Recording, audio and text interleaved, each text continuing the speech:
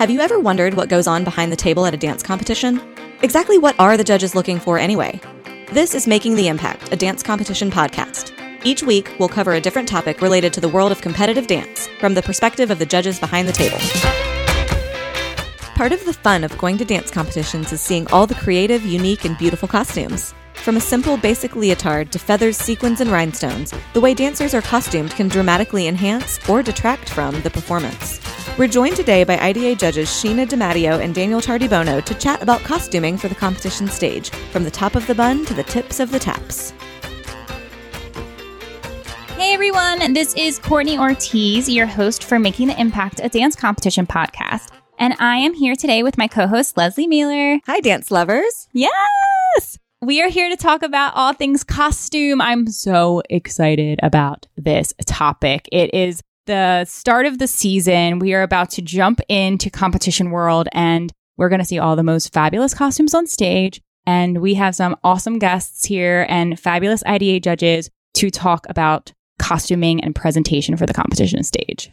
We want to say thank you to everyone who's been listening and supporting us on this podcast journey. We've had such a blast sharing all of this amazing knowledge from our educators and judges on the roster, and we couldn't do it without all of you listeners. So thank you so much. Yeah, and if you guys want to stay up to date every week, be sure you subscribe to Making the Impact on Apple Podcasts, Spotify, and Google Podcasts, and leave us a review if you like what you hear. Let's do it. I want to jump right in. I just want to get to know our fabulous judges that are here today. And we have two awesome judges that are coming from New York City and Texas today. So let's hear from your first judge, Sheena. Hey guys, I'm Sheena.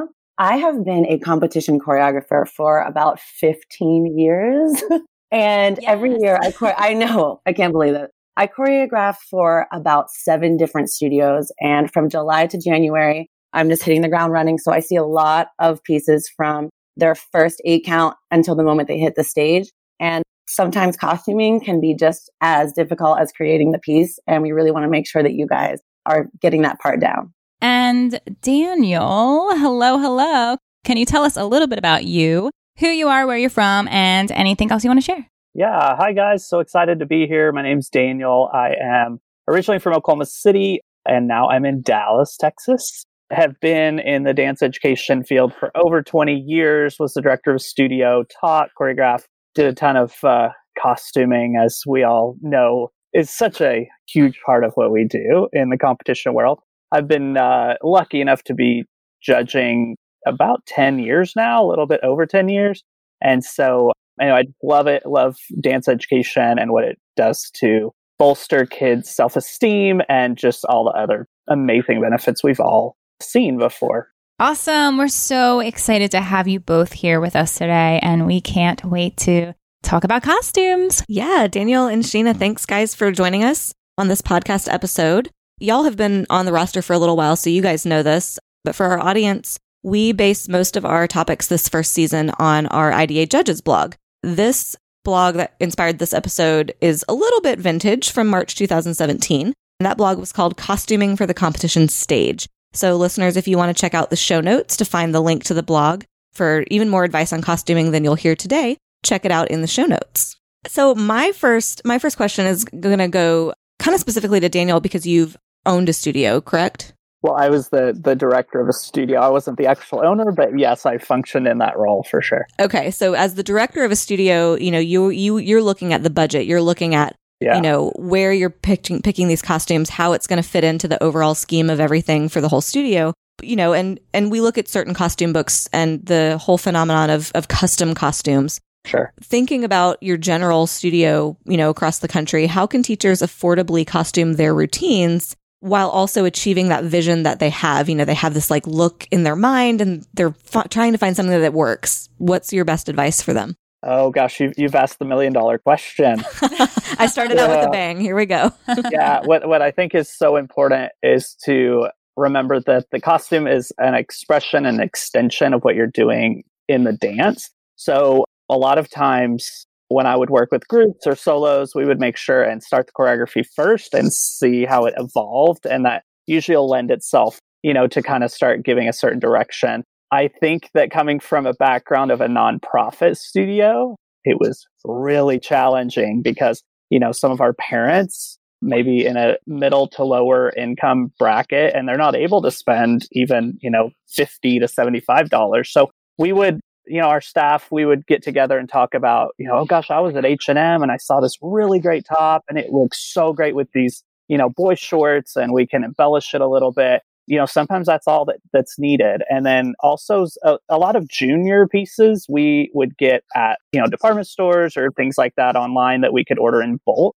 And, it would help us keep those costume costs down. And then, I've also taught in different studios where there was no price limit, for those costumes. And so I think that the thing to take away from that is that, a high priced costume doesn't necessarily mean you're going to score better. It doesn't necessarily mean that you don't break the bank on your costume. Just make sure that it's an extension of what the choreographer and the dancer and the parent as well is interested in putting out there on the stage. Yeah, totally.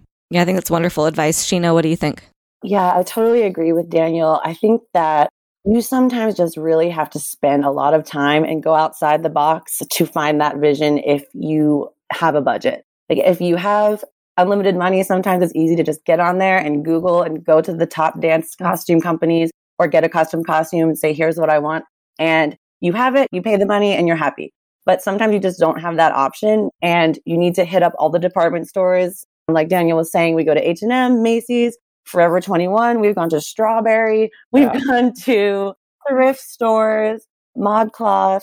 There's a ton of companies out there that could be a dance costume. And also, your makeup and hair choice can add a lot, and that doesn't cost extra money. If you want to add an interesting eyeshadow or a unique double bun situation, sometimes the hair can make a big statement without breaking the bank. Yeah, and I agree with you guys. And something that I feel like is helpful to also hear is, and I know we're kind of talking about like, budget friendly costumes right now. I am always inspired when I'm like walking through a Forever 21 and they have some like, I'm always like, that's a dance costume. Mm-hmm. Oh my gosh. Yeah, like somebody needs to buy this and make this a dance costume because they have like awesome like sparkle dresses and like things that would look beautiful on stage under the lights. Mm-hmm. And I've seen costumes like that in costume catalogs that are like quadruple the price. And I think that, for me, I would rather see somebody have something different and unique and individual. And that doesn't necessarily mean it has to be custom. Don't get me wrong. I love me a custom costume. I think they're gorgeous to see. But like we said, not everybody is fortunate enough to be able to purchase a custom costume, and they are quite expensive. So, looking outside of those catalogs and going to your local mall and just feeling inspired, you will absolutely find something that maybe not everyone's going to have. And that's also saving you money at the same time. So I always support and appreciate that. Right. And speaking of outside the box kind of a way to find things, I know in the pageant world for a long time, there's a lot of resale with pageant dresses and pageant shoes and things that you really are only going to wear once. I've seen a lot of the same thing happen with dance competition custom costumes. Like I've seen the groups on Facebook. I've seen people that I know, trying to resell these beautiful, just like people spent time on this piece of art that is a bra top and, a bikini basically. And, but it's been worked on so nicely, but the kid doesn't fit into it anymore. So that's also an option to explore, if you do want something custom, but maybe you don't want to, pay full price, somebody's going to be willing to sell you something. Yes. Leslie, I am so glad you just said that. I was in the unique position to work at 2 studios who have partnered together through me and have this huge archive of used costumes that they're just sharing back and forth right now. Wow. So if you happen to be a dance studio that has a sister studio or you're on really good friendly terms with another studio and you guys want to get together and say, hey, we have these $300 costumes that we used once and maybe you guys want to use it for a dance, and you can sell them and the other studio gets them at half the price and everyone's happy. Yeah. I mean, that's so cool. Oh my gosh. I love that. It's so true. I mean, I think that's genius how people are now doing that and reselling the costumes, especially because like when I was growing up, we had a seamstress at our studio and we would, for our solos, usually get some sort of custom style costume. But now that I knew that people were reselling them, me and my best friend, when I was home for a visit in Maryland once, we were like, my mom kept all my costumes. They're sitting in the basement, like in their hanging racks and everything still. And I was like, let's go see, because we thought the costumes were amazing back then. Let's go see and check them out, and see, if there's anything, because she now owns a studio. So I was going to give her some of my old solo costumes. We looked at these costumes and they are tragic. Absolutely not. No one would wear this now, especially compared to what is on the stage that we see these days. But, I always appreciated that, where I would always walk out in my solo costume and know that no one else was going to have the same costume as me. And we were lucky enough to have a seamstress, and not everyone is. But I think that going to the reselling route is a great way to still be unique and individual and not having, potentially the same costume as someone else from a costume catalog. So I think it's a really great idea, and I'm glad that people are doing it. Yeah. And you guys can also take an existing costume and add to it or alter it in a way that makes it look different. And I think that it's okay to engage the parents in a way to empower them a little bit, to start kind of thinking outside the box. And if they're creative or if they have a certain vision, obviously you have to have that partnership with those parents. But what Sheena was saying, there's some wonderful opportunities to share with amongst friendly studios. I know when I go out and judge and have made friendships through judging, there's been oftentimes that we talk about, oh gosh, I did this one piece this one year. I bet you guys could really enjoy this costume. And so there's some of that sharing that happens, which I think is just fantastic for the dance community. Yeah, I think there should be more of that, honestly. I mean, especially like you said, you make friends in the judging world and the judging community. And, we all have those people across the country that, have a studio or have a friend who has a studio. And I just think the more connected and the more empowered we can make each other just makes the community even stronger. And especially like you said, for your nonprofits, for your studios that maybe don't have that budget, what am I doing with my $300 costume just sitting around collecting dust in the basement? Somebody could use that. I think that's a really wonderful thing. So speaking of kind of the custom costume route at the moment, and it doesn't necessarily have to be about custom, but usually when we do see a custom costume, I've seen the ones that are decked out in rhinestones, head to toe. I can't imagine how long this took to rhinestone this costume and how much it cost, honestly. But I secretly love it. I think they're beautiful to look at. But how important are rhinestones? Do you feel like that they're an essential to the piece, even, if the piece doesn't need it? Do you think that, some studios might always believe a rhinestone is necessary on every single costume? But how important are they? What do you feel? I love a rhinestone. Just what you just said, when you see that lyrical costume come out and it is just sparkling to the high heavens, it's gorgeous. It's so much fun to watch. And the fabulous musical theater costumes with rhinestones, it's great. I do feel like rhinestones aren't essential for every single piece. I love seeing an earthy, grounded contemporary piece that's super less is more. And you're creating a world and you're creating a vibe. And if rhinestones wouldn't live in that world, sometimes it can throw off the intention of the piece. Totally. So just be careful what your intention is. And if it's to sparkle, then go for it. Yeah, I think I would agree. I think that for the right piece, it's gorgeous. I mean, some of the hours and the artistic, endeavors to make these gorgeous patterns. I mean, you can't help but be stunned when they walk out on the stage. So yes, they're gorgeous and are beautiful to look at. I just don't recall, and I think, I could probably speak for a lot of judging friends to say that I don't think I ever elevated someone's score compared to someone else because they had rhinestones. Right. So it is definitely not essential. So if you're that mom right now gluing rhinestones on the costume while you're listening to this, I mean, you go for it, knock yourself out. But to the other mom that's stressed out because she can't afford to do, $200 of rhinestones for her child's solo costume, don't sweat it. It's okay. Absolutely. 100% agreed. And I mean, I will always, if I like your costume, I'll always say it. I will always give you a compliment, but is it going to give you a higher score? Probably not. No. But to take the compliment, like you said, I'm not going to knock you for not having rhinestones, but I will definitely tell you, I really like your rhinestones. At the end of the day, it's your experience on the stage of the dancer and the parent. And if you guys love rhinestones, it makes us happy to know that you love to wear that and you had that experience and it wasn't about the score. So So yes, it doesn't matter for the score, but you shouldn't be putting them on just for the score. Like put it on because you like it. Yeah. And can I also stick up a little bit for the studio owner to say that if the group costume has been decided to have rhinestones on it, you need to be a team player. And you need to go ahead and put the rhinestones on so that all of you match. But specifically, if we're talking about solos, that's a little bit different. But for sure, if you're in a group piece, you've got to match even to the smallest rhinestone.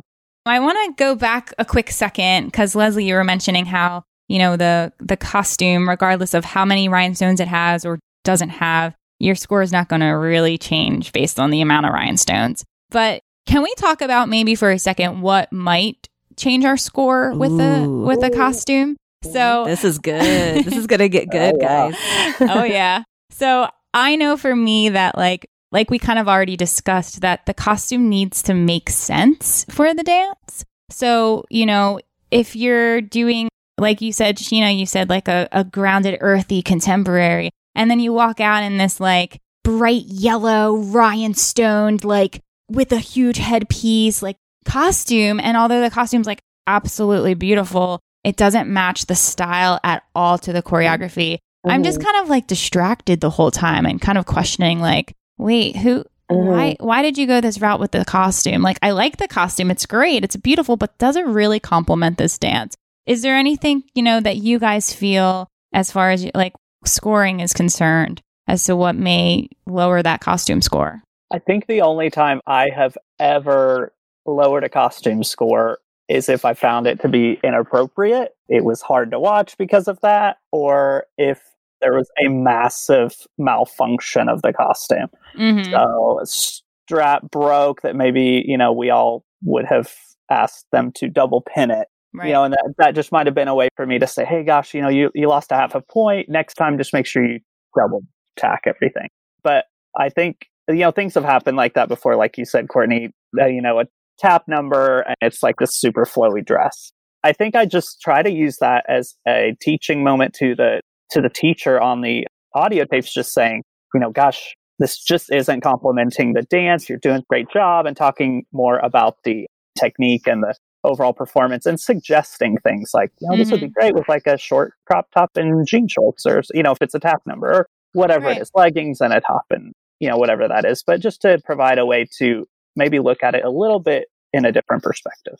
Yeah. And it's, of course, like providing that feedback mid-season. Like, of course, it's like teachers can always take it, however, with a grain of salt, because we don't expect you to show up in the next competition with a brand new costume if you obviously can't make that happen. But sometimes it's like just for us watching it one time, being an outside perspective and kind of taking it in and just thinking of it as, a suggestion, a helpful suggestion. And then maybe a light bulb can go off. Oh, I didn't even think of it like that. You know what? That's true. I'm going to go buy some leggings down the street and we're going to switch this up a little bit. It can be that easy, but at the same time, we don't expect you to like have to change it. If you're like, nope, I think this costume's fabulous and I'm leaving it. Great. That's awesome. And listen, can I just say, I'm thinking back of a solo that I did that I'm guilty of that. And I remember not really liking this dress, and the daughter and the mom loved it. And I just like, you know what, knock yourself out. Let's just put it on stage. Yeah. And I just remember watching them come out on stage and going, oh man, wrong choice.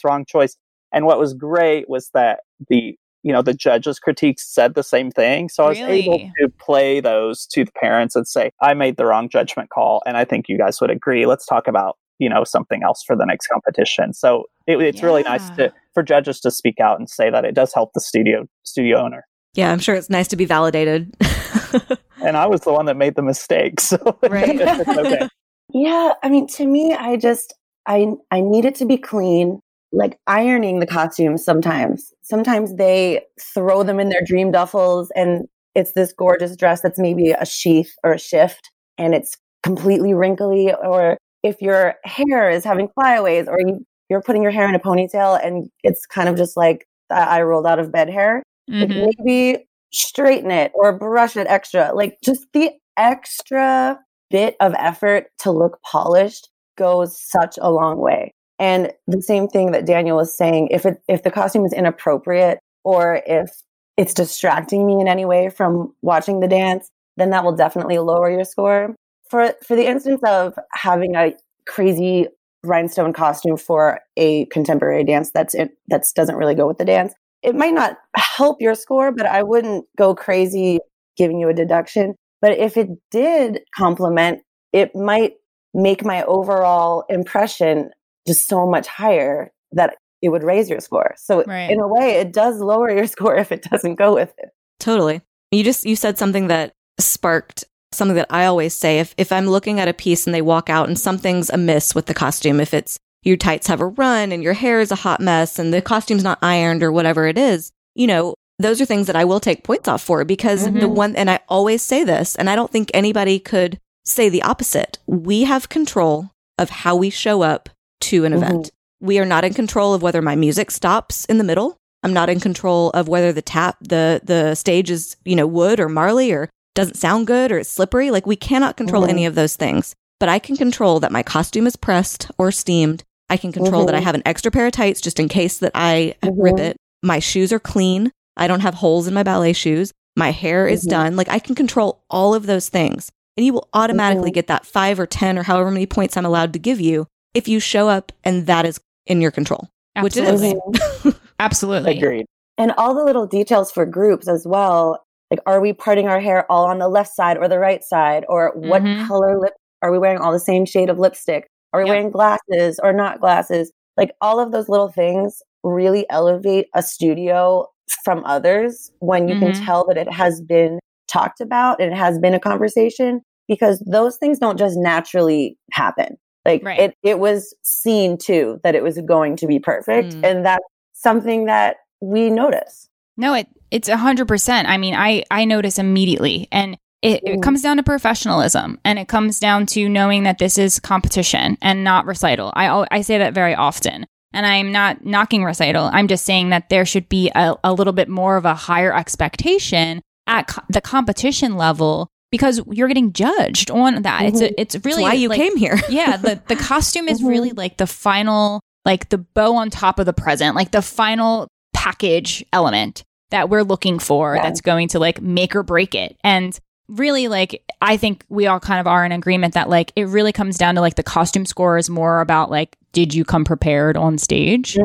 Something for me that like I am a huge stickler for is I prefer to not see bra straps. Any sort of bra that is involved in the costume, I understand that people have to wear a bra. I get it. But we either need to pick costumes where you can wear a bra without having to like hugely disguise it, or we have to figure out another alternative. But I've seen so many things. I've seen those clear straps just falling off everywhere, and the dancer can't lift their arm because the strap's in the way. Tangled in it. Yeah. I've seen giant, huge, like tan bras, like not even the clear back ones. I'm like, oh my gosh, it just ruins the line of your body, and it's not a part of the costume, There's got to be another way to figure out how to be stage ready. And another thing that I can't stand is when I see black leggings or black pants and tan jazz shoes or something like that, and you completely break the line. I've seen it, even though I don't feel like I should have to say this because it's kind of common sense that you don't put tan shoes on with black pants. But I've seen it on stage, or like black tan tap shoes with like black jazz pants or something like that. The costume was black pants, but we only had tan tap shoes. Well, maybe you shouldn't have picked that costume then, because if you don't want to make them buy black tap shoes, then you have to pick something that works for the tan tap shoes. It's things like that where the teachers have the control, and it's not the dancer's fault, that was what they were told to wear. But I think that the teachers have to be smart about selecting the costume so it works for all of the dancers in the group and on stage. Yeah. And that's one of the things, being a dancer who has to wear a bra. There are plenty, and like, here we go. There's plenty of dancers who don't. And good for you, because man, that was never my life. But it comes down to the teacher picking the costume that's going to work for everybody. So, 9 out of 10 of the girls might be able to wear that beautiful low back with nothing in the back, and it's going to show off their scapula and the muscles, and it's going to be great. But the one girl is going to need a sports bra. And if you can't figure something out for her that makes her feel comfortable and confident, then you need to pick another costume. Yep. And that's, that is what it comes down to, because like you said, we're judging you on your appearance, your technique, your presentation, your stage presence, all these things. And something glaring like that again, like I said, if you have control over it, if you have any means of controlling that, do it. Because, not everybody's leg is going to be the same height. I understand that. but you can put your dancers on stage in a way that makes everybody feel confident and look good. You can do that. I'm here to tell you can do it. It's possible. We can do it. And I think I was just going to completely, like air clap you, Leslie, on that one, because it's really important for all of us as teachers and us judges share this a lot, is it's all about the kids. Yes. And it really is for their experience on the stage. So there's been hundreds of times that I've seen a costume. Oh man, I love it. I think it looks fantastic. And then I remember the group that I'm costuming. And if there is one child who is not going to look good in that, I have to be the grown up and say, this isn't right. I need that one child to feel as confident as possible on the stage. And that equals higher scores. It equals, better placement. It equals that top 10. So, I'm sure everyone's thinking about those two pieces. And if you have that one child who is not confident in a two piece, it's okay. Don't force them to go out there and try to fake it. And they, they feel self-conscious and they can't dance their 100% best. It's okay for everybody to look great and confident. So go with a different costume. Yeah. Or they make those wonderful, I've seen so many of these, and maybe this is just a smart costumer, but it's all the same fabric, but there's 3 different versions of it. So you have the couple people who are in the 2-piece. You have the couple people who are in the 1-piece. You have the couple people who have the crossing fabric across the body. And that's helpful for everybody. That's inclusive. That makes everybody feel confident and like they have a part. It's like, this is a cool costume too. It's not just because this person looks good in this costume. Like, you look good in this. This is how we can make you feel 100%, like you said, Daniel.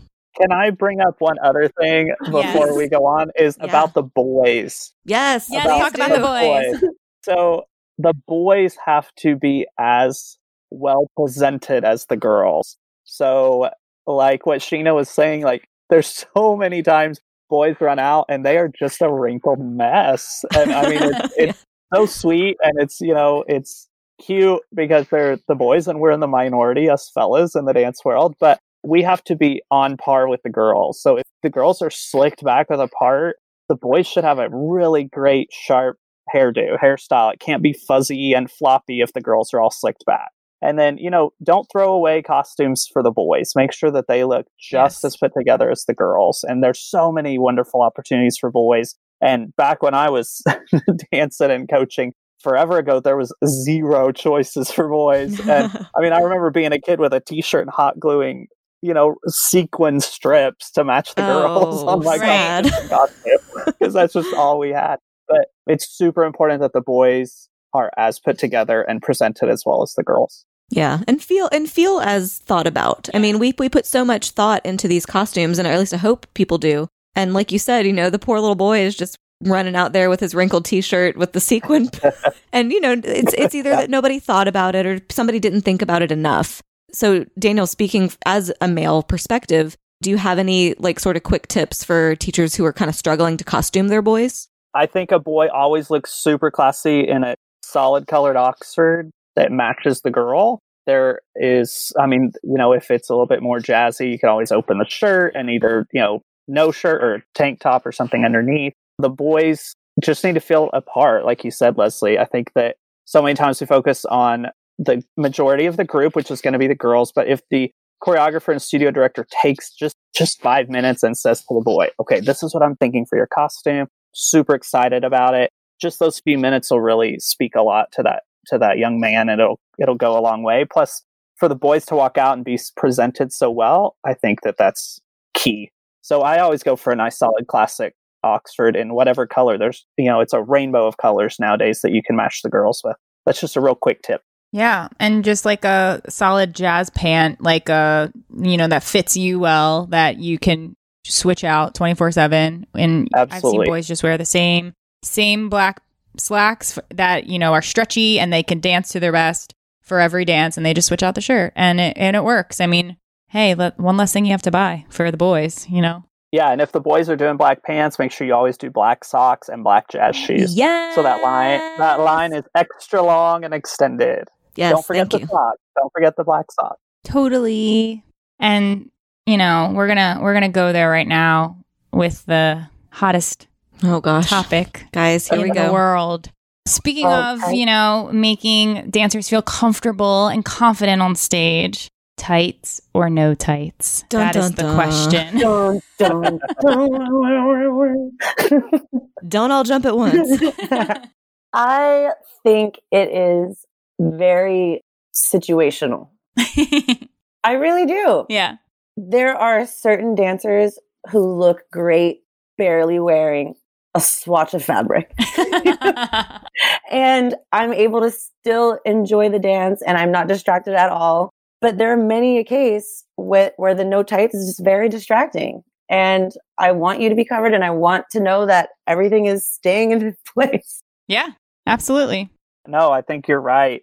I'm going to take the guy angle on this. It is really, really uncomfortable for me when there's no tights and we're doing a contemporary piece in just a leotard, which is a very hot style right now. Everybody loves that. With the kind of high cut, it seems a little bit too much for me.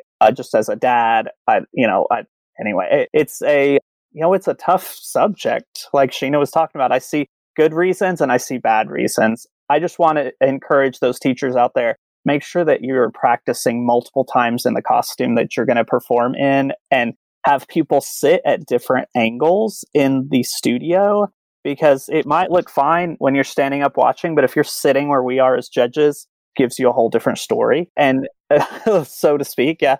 And then obviously lots of body tape. Make sure that your girls have, nude briefs under those leotards.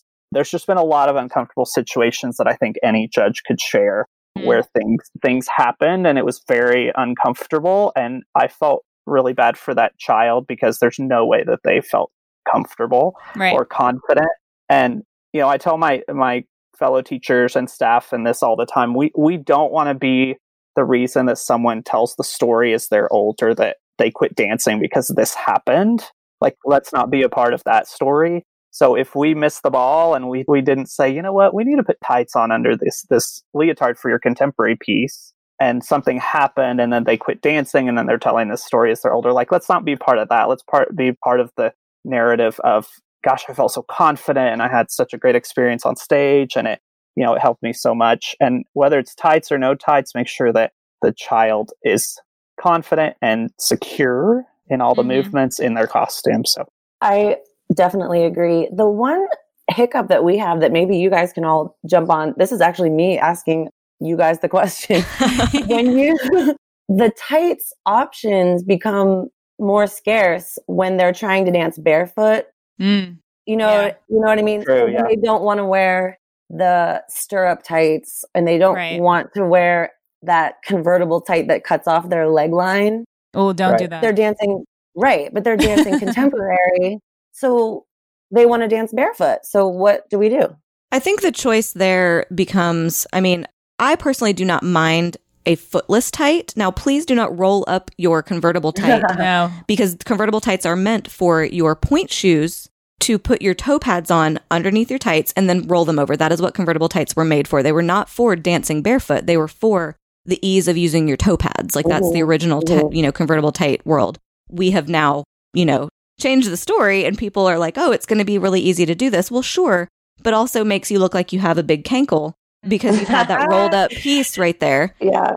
So and not stage ready at all. And not stage ready. And you look like you just came out of rehearsal or, like you forgot to do the thing.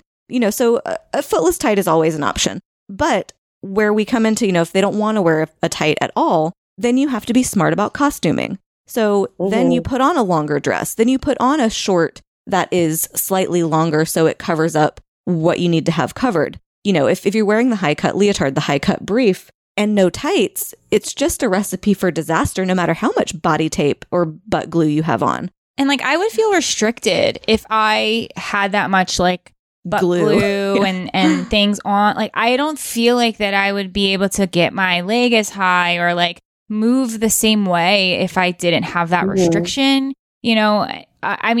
My thoughts on the whole tights thing. I think that everybody looks gorgeous. I love seeing the bare legs on stage. Honestly, I think it's very beautiful. I also love the fact that it obviously is flattering for every skin tone, and different skin tones don't have to try to match tights to match them and things like that. I just think it's a beautiful, beautiful package on stage to see that and the muscle definition of your legs and everything. However, there's no way in the world that if my teacher back when I was growing up said, put this leotard on with no tights, that I'd get on stage. I mean, I would be terrified as a teenage girl. I would be absolutely terrified. And all I would be thinking about is anything going to fall out? You know, like the whole time. And you know, the good thing is that I think these kids are so used to it now because this is the trend and everybody's doing it. But I like the suggestion, Leslie, that you said was, you know, change the costume up a little bit. It doesn't always have to be a leotard just because it is really cool and in style. We can wear a booty short. We can do a legging if we want to be barefoot. And I think if you are going to do that, the cut of the leotard is so important. Yes. So just there's a million different cuts, but make sure you try it on your specific dancer because it can fit them differently. Yeah, and the nude brief underneath I think is just the smartest way to go for anything, especially if you're going to be tightless. There's, you know, just that extra layer is really important. Yeah. Last thing you want is the booty riding up 20 seconds into your routine. Right. Yeah. And then you have the struggle of, okay, well, you know, I was taught not to touch your costumes, not to mess with it. And it's like, well, but what do you do? Like, do you not, or do you do? It's just, it becomes a really big challenge and a distraction, not only for the dancer, for the audience, for the judge.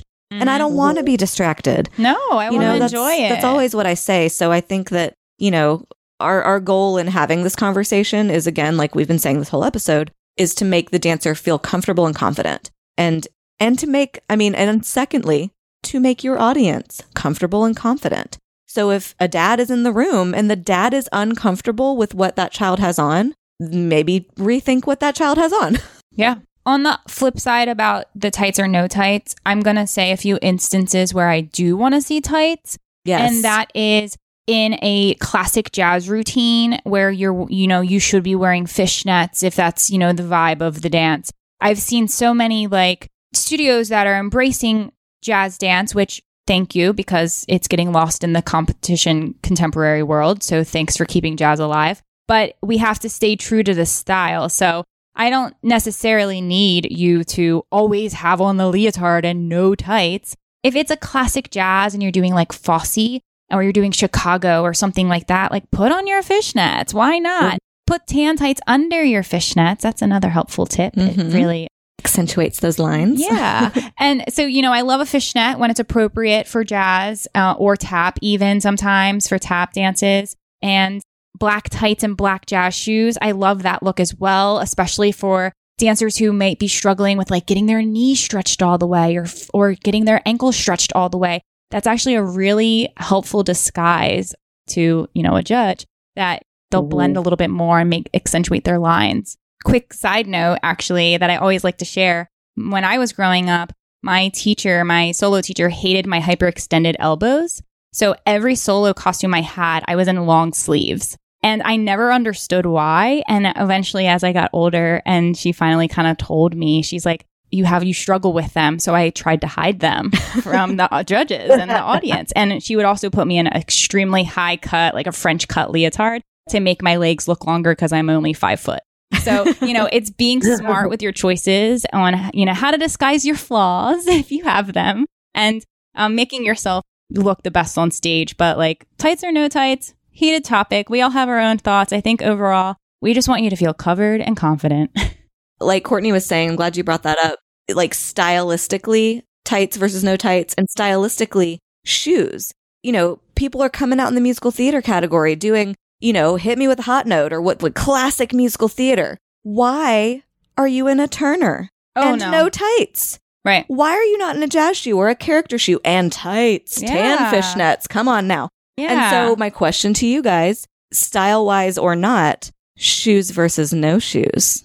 To my dancers, it matters to them if they can turn, if we're turning. And shoes equals better turns for them. For my dancers, it might be different for other dancers. So if we're doing a lot of pirouettes in the routine, we'll probably wear shoes. If we are doing a lot of floor work and not as many turns, maybe we'll go barefoot. Yeah, and I'm going to go old school. So I'm always going to say a shoe that's appropriate for the style that you're doing. So I know right now the big one shoe craze is kind of been going on. And I don't know how many times I've had to say, the moment you walk out on the stage, you're telling me you can only turn on that one leg by only wearing one shoe. So I tell people a lot, either 2 shoes or no shoes. But don't let your dancers come out with 1 shoe. Absolutely not. Agreed.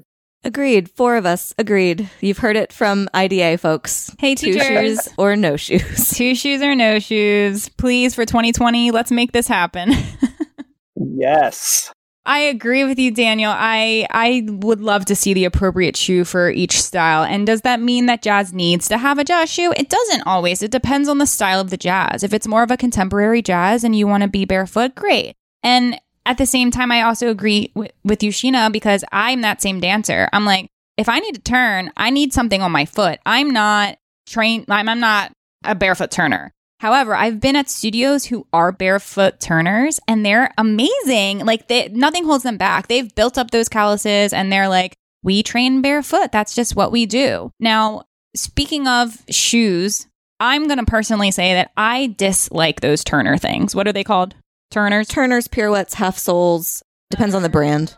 I actually don't think they give your foot the most beautiful shape. It kind of gives it a little bit of a sickled look with those turners. Mm-hmm.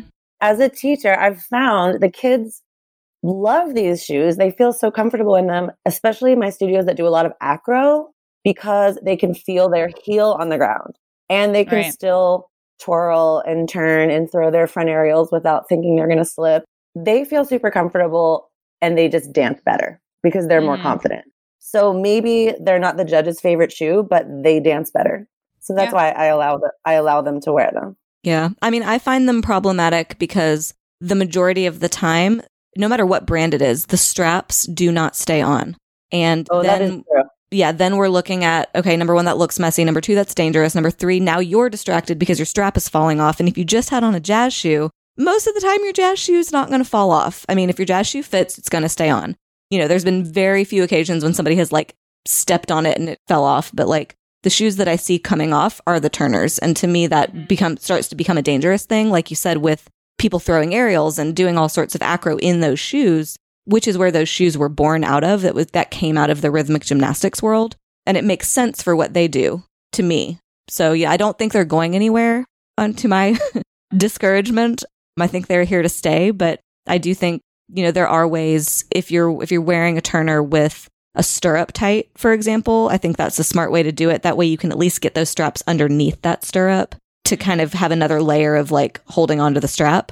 Yeah, I don't hate them. I'm not going to take points off if, you know, you come out in a turner. No. And I think that it is a good solution to have that, you know, bare leg look with also an option to be able to turn successfully. I do agree that I don't feel like they're the most flattering for every dancer. I feel like that they're not allowing the dancers to really like articulate through their feet in the proper way. I feel like that they don't like find the highest releves as they might, you know, if they were just bare feet or if they had on a jazz shoe. But overall, I agree. I don't want the straps to fall off on those turners. And we talked about these turners as actual shoes. They are a shoe. They're not bare feet. So that being said, you have to wear both of them. You don't wear one shoe. Correct. You don't wear one shoe outside. You would never go on Broadway and see somebody wearing one shoe. And that being said about the turners, and another reason why they're not my absolute favorite, but like they're okay for competition. I just want to let all the like dancers know that if you are going to transition into the real world, that I can probably like 98% guarantee that you'll never wear a turner in the professional world. Nobody will ever pay you to wear a turner. You'll probably wear a jazz shoe. Sure. You may like do a pickup company that allows you to wear whatever shoe you want and they don't pay you. They just thank you for your service. Then you can wear a turner, but like nobody is going to pay you a salary to wear that shoe. Absolutely. Most likely not. That's true. So, you know, jazz shoes are also hopefully not going anywhere.